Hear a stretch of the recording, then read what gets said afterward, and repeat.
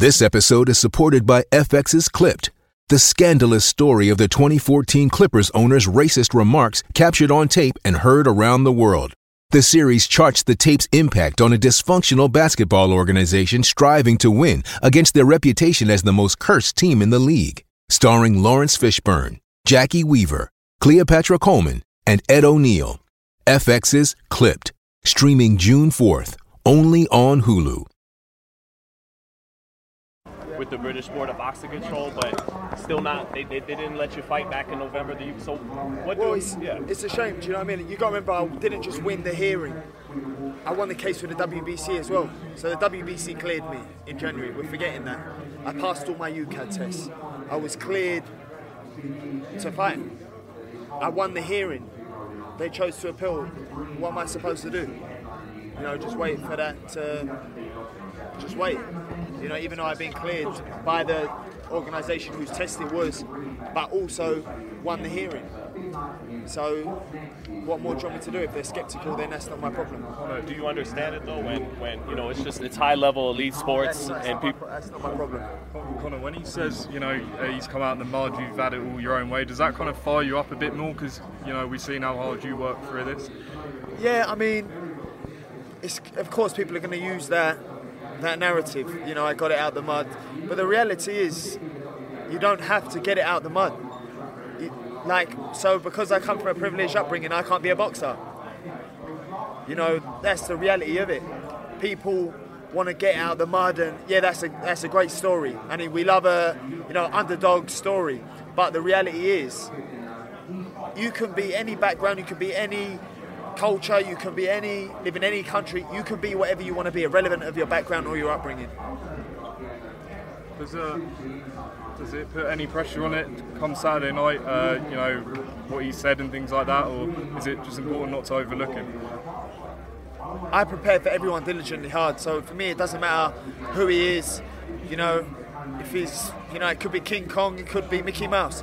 I mean, I'm going to prepare exactly the same way. It don't make no difference to me. I work extremely hard, and I'm dedicated to the game. So, for me, that's that. I don't want to take your mind off Saturday, but I have to ask you. Chris Eubank Senior came out today saying that the Eubank Junior fight doesn't happen. He's not a 160-pounder anymore. He's at 187 at the moment, walking around. Any response to that? And he's saying about Harlem Eubank. Of course, he's going to do that. Harlem's the one paying him, not Chris, not Junior. So. Of course he's going to say that, which is a shame because I wouldn't want to be taking food out of any of my, out of my son's mouth especially. So, that's that. Did you hear his assessment of Dobson too? He said, whose assessment? Chris Eubank Senior. I guess he said that they dug him up while he was still warm. Like that's an old term that they used to, in terms of lowering the. Who said that? Eubank Senior, yeah, about Peter Dobson. Well, what's that supposed to mean? Like he's a corpse, I think. Like you dug him up from the grave, but he's still alive. He soft opponent is what he's trying to say. Yeah, I mean, everyone's a soft opponent until they're not. So for me, it's like he's that guy. That Mexican I last fought, he's that guy. Them fights that if you don't prepare hard, you can end up messing up.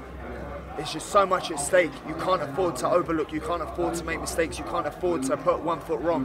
When it's so much at stake. So for me, I prepare for everyone as if they are my world title. I've done that throughout my whole career, but that's why I've developed the way I have. So for me, it's like if it's a warm-up fight, I plan on making it look like a warm-up fight. I don't want no tune-up fights or no warm-up fights being fights that they shouldn't be. For what? Because of, not being dedicated, because of being lazy, because they're not preparing diligently. No, not on my watch. Do you have any extra motivation to clear your name, since people will still be skeptical? No, that's never the case. What more do you want me to do? I've been cleared. What do you want me to do? I passed all my UCAD tests. What more do you want me to do? I guess I mean more, do you think it's something that'll go away if you just continue to win fights, pass the tests and the commission? People will always find excuse for my success. I've just been approved in Nevada to fight. I've been approved in Orlando. I'm approved everywhere around the world. Now you ask yourself, what's the agenda? when I've been cleared by the WBC, when I've won the hearing, when I've been approved to fight in Nevada, one of the strictest commissions around the world. Now you ask me, you're asking the wrong questions. So why do you think they're singling you out, you feel? I don't know, you seem to have done your homework, so do your homework on it and you'll find out. What were some of the things that they require you to do and that you passed? Like, obviously there's probably other other samples, so was those other samples cleared and they just kind of went in and was like, well, it's not good enough, essentially? Sorry, you lost me. No, like, like they always have like the A sample, the B sample. Like, what were some of the things that they, I guess, made you do? There was a reason why. There's a valid reason why. A WADA case study done a study on it. If you Google WADA, clomiphene, it will tell you everything you need to know. And that was the evidence. Conor, when your dad knocked out Iron Barkley, he said like he wanted all the US names and then he got the Eubank fight next. Does it feel like it might be going some way like that? Do you think if you win Saturday, he takes the fight? I didn't even know that was the case. I know my dad knocked Barkley out in one round though. But for me, it's just a blessing to be fighting over here because the Benn name is familiar over here. And it's a blessing to be headlining Vegas. I mean, who would have thought? You know, at 27 years young, no amateur experience, turned pro at 19, worked extremely hard, and to be headlining Vegas and see my name up in them lights is a blessing. There's another big fight in the UK Saturday, Buatsi Aziz. Why should people tune in to you if it's at the same time? Well, 22 fights, none of them have been a boring fight. I always give people value for money, always entertain, and that's what I'm here to do. It's the entertainment business. Buatsi Aziz, great fight.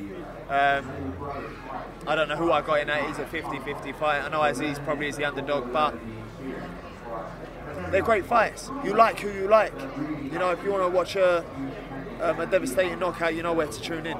Now there's an American fighter, John Buchanan. I know that's a fight that American fans would love to see you and him. I mean, is that a fight that Eddie and you guys can actually get to work out? Because no one seems to want to fight him. I've been calling the name, and I know you've seen me call the name. So for me, it's like, Jared, no problem. People saying he's the boogeyman or everyone's scared, or no one's scared.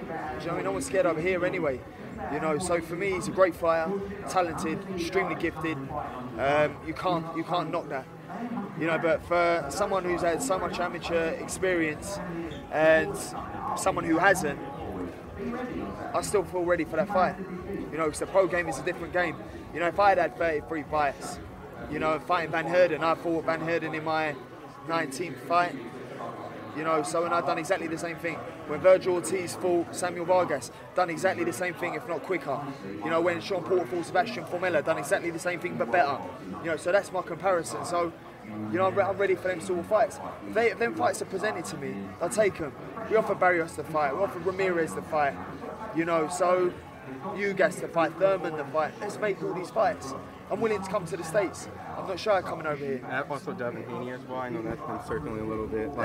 He wasn't even in my radar, Haney. Bill Haney mentioned my name. I said, yeah, no problem, let's get a fight on. And then he started being disrespectful, and but I know he isn't even that guy. It ain't got to always be disrespectful and brash and rude, and I don't know why you want to carry yourself like that. But if he wants to fight, the fight's there. He wasn't on my radar. But we can make that fight anytime. Do you kind of relate to Tim Tszyu? Like, he's kind of trying to accomplish the same things you are, same kind of background with the dad who was a champion, and yeah. Tim Tszyu's killing it. Tim Tszyu's killing it, and I know he conducts himself very like as if the pressure don't affect him. You've always got that on your shoulder. You've always got that there in your head. Your dad is a living legend. Costa Tszyu's a living legend, and Tim Tszyu's doing his own thing. I can't even say filling his shoes because he's got his own shoes and he's doing his own thing.